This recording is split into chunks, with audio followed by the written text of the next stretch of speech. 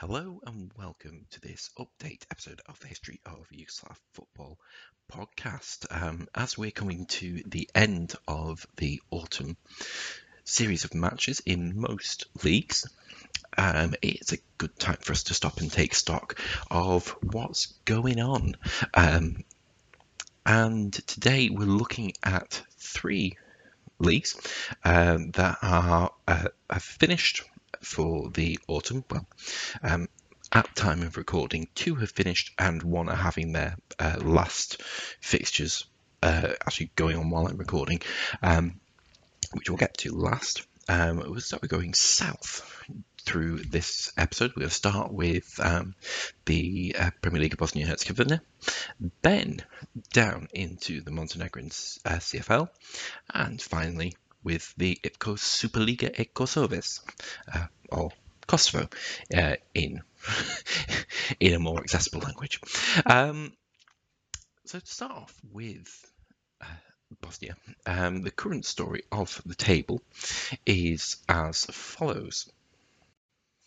We have FK Sarajevo on top with 45 points, followed by Zaljesnikar 36, Ceroki Brijeg 34, Velez Mostar 33, Borac Banja Luka and Srpski Mostar both on 32.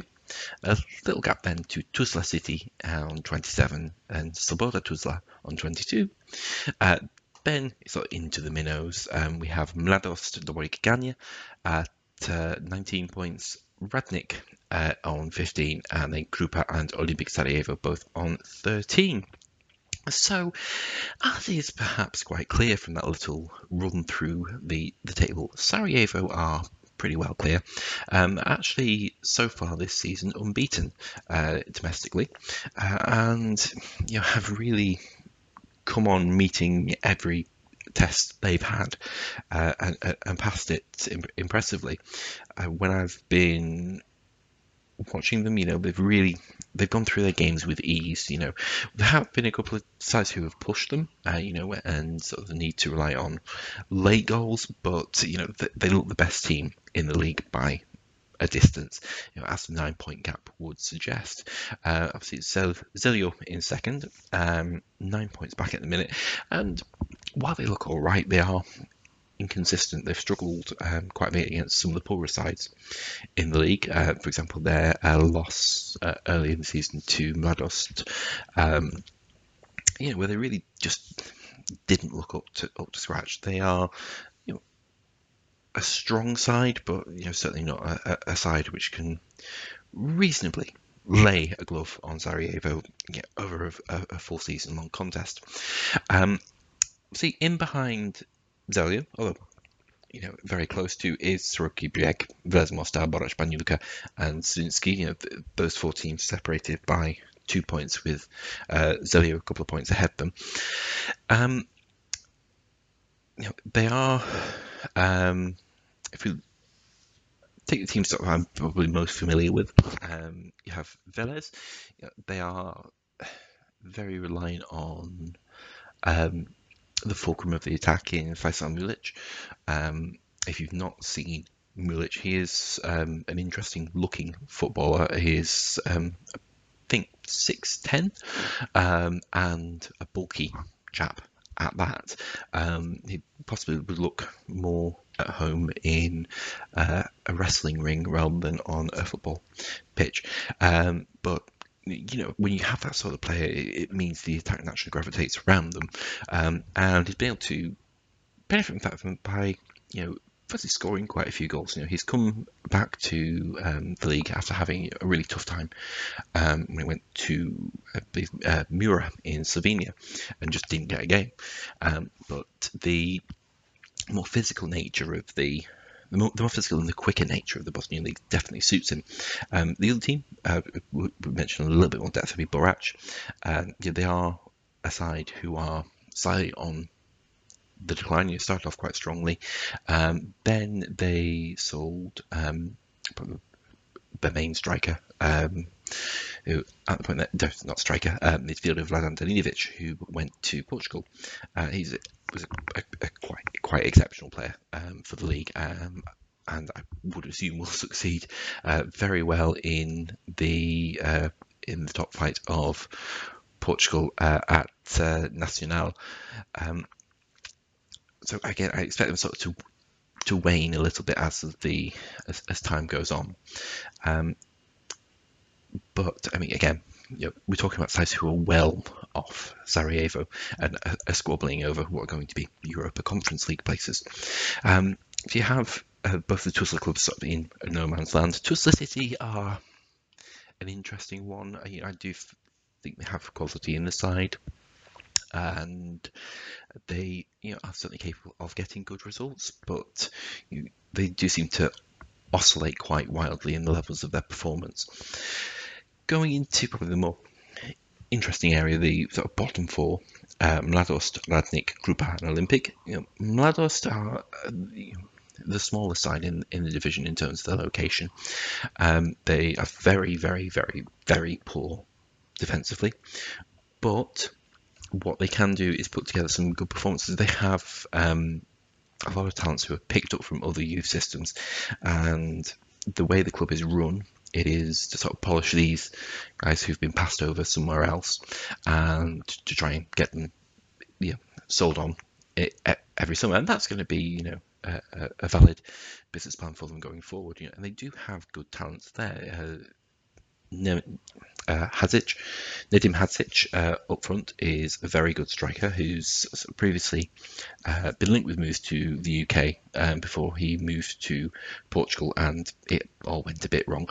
But he's certainly a better player than being in those surrounds. And the other one is also Darnell Vlasic, another former Sarajevo prospect who went away and has come back. And essentially, they're a club rehabbing players. Further down, you have Radnik, Grupa, and Olympic. All of those are in trouble.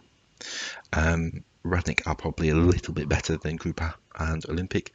Olympic started extremely poorly, have gotten slightly better, but they don't have the quality in the first team to really be having visions much above that 10th place and trying to avoid automatic relegation.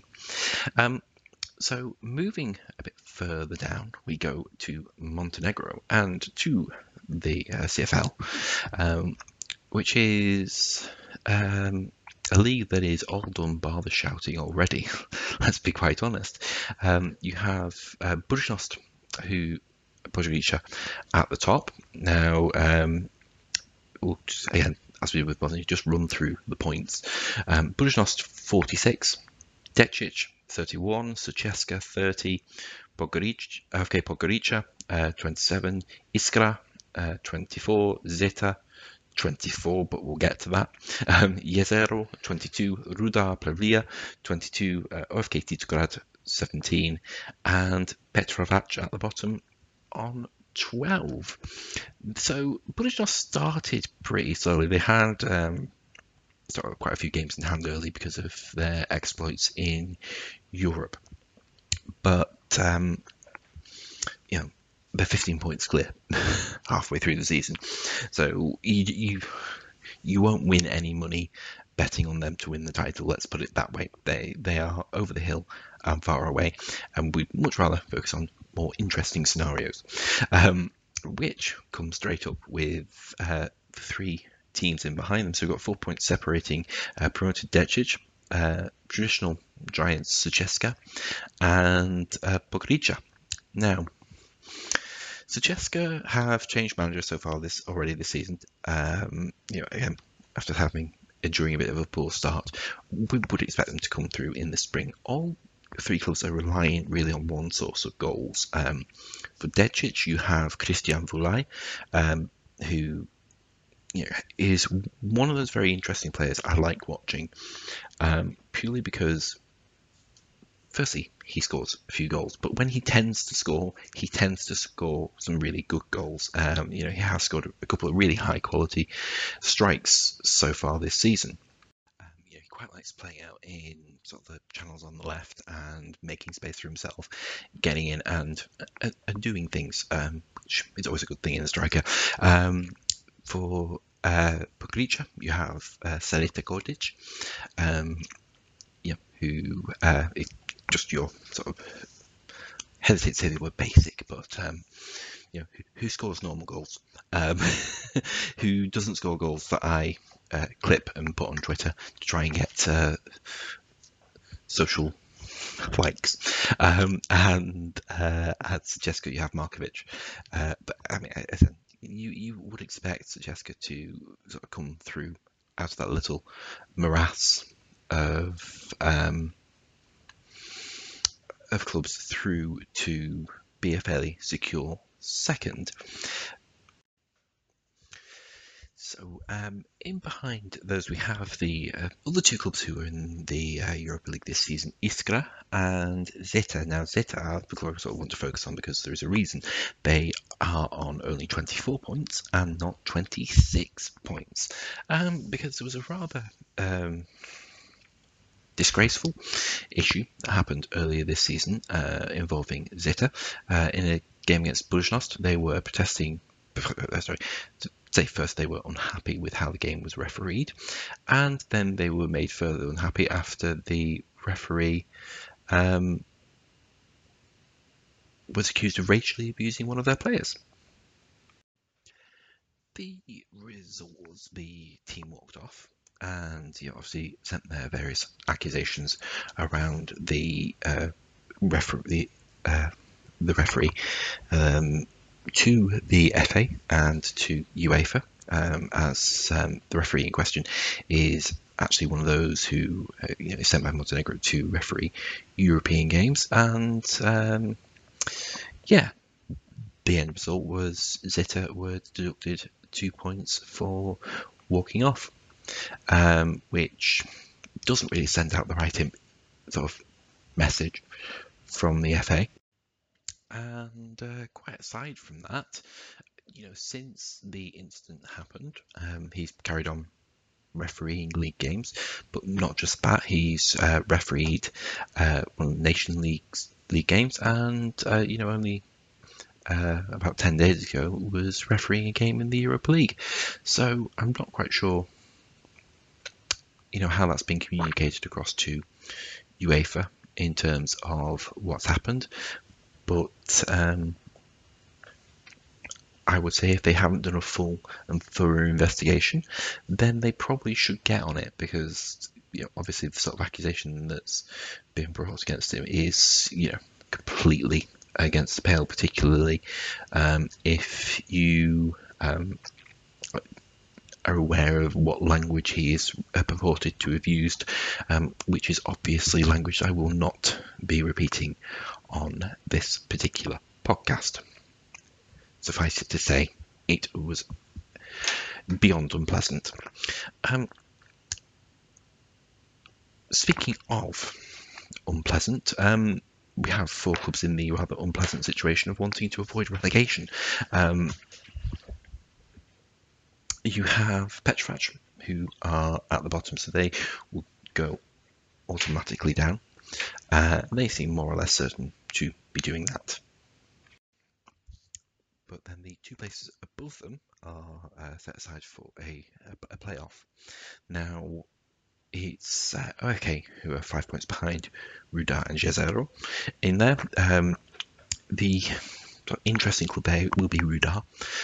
They have some serious financial issues at the club, but they also have an extremely good young striker in the name of Vuk Strajkovic, who they will certainly hope to keep a hold of through the rest of the season if they can keep a hold of him.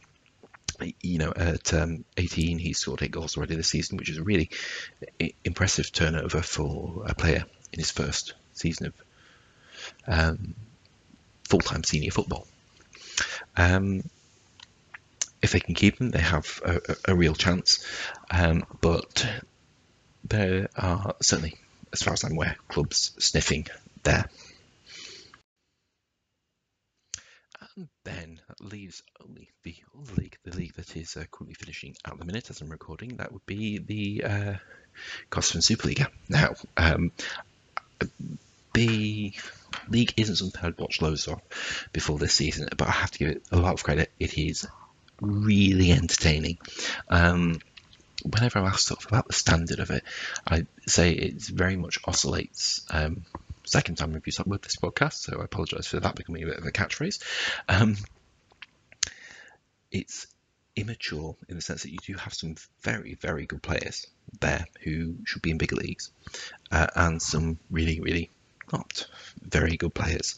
And it's not sort of settled to a consistent standard of quality or anything where you can sort of see trends as yet. I won't go through the table with this one, as I say, just because there are games ongoing. But you have a really interesting title fight between two sides in Drita, the defending champions, and Balkani. They're two sides that really do contrast each other. Drita are a well-oiled machine, very good defensively. You sort of trust them to score and to do enough. They are good in all areas. You wouldn't point them out as having a particular weakness. They're the sort of team who play like champions. I think would probably be the best way to describe it. Balkani, on the other side, are very different. They score loads. They concede quite a few, and they are probably the only side in the league that's just capable of blowing anyone they come across away. It's an exceptionally talented front line and production line that they have, with Milindaku, Meriton Koronicha, Najmi Gripsi, and Blen Batju. I can't really give them much more praise for how they play. I have spent a lot of time watching them this season, and they're very enjoyable.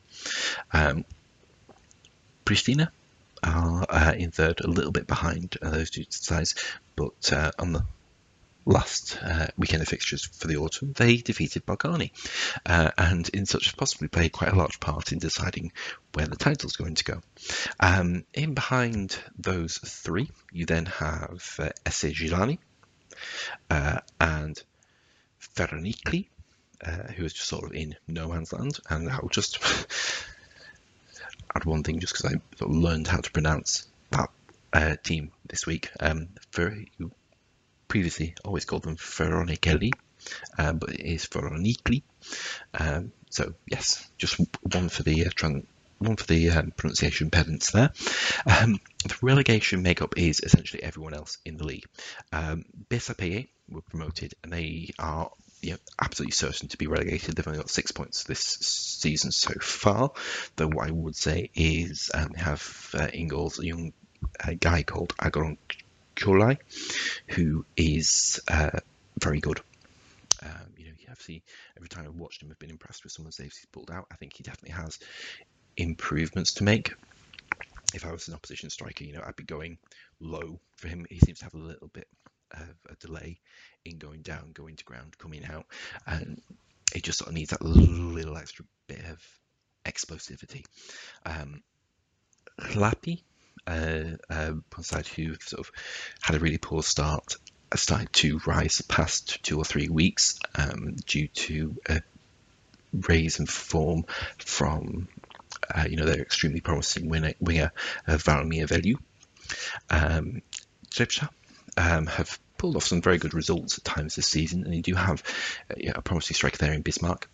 Arberia, again, promoted side, low scoring but sturdy. Janica of the sort of 4 sides not called BSAP would be the side who I'd be most concerned about in terms of falling out of the division this season.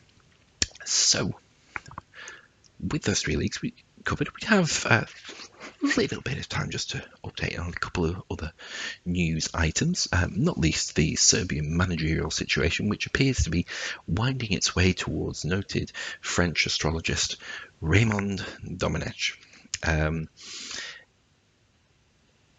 If you wish to know my opinion on Domenech, what I would say was that over the weekend I spent actual time of my life putting together a astrological guide for the Serbian squad to try and know who was going to be in favour.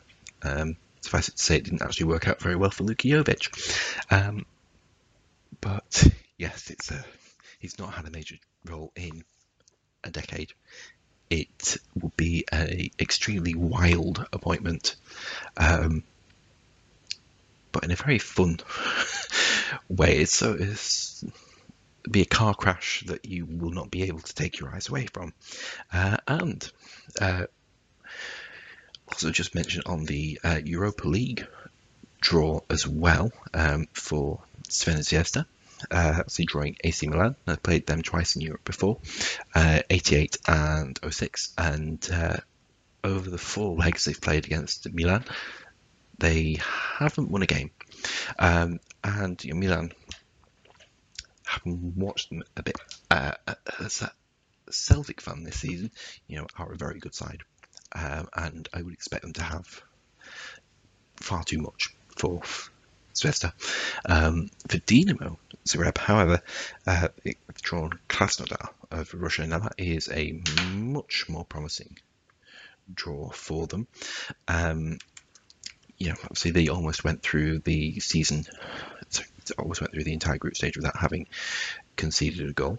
Krasnodar are decent, but considering that Dinamo were able to get through fairly comfortably against CSKA Moscow in their group, who are a better side, you wouldn't expect them to have loads of issues with Krasnodar. At least you would expect them to qualify handily. I think they have a real chance of reaching the last 16 of the Europa League, which is a really big achievement from how they started the season and how they ended the last season in particular. So until the next Bunch of League stop next week, thank you very much for listening, and I will catch you next time.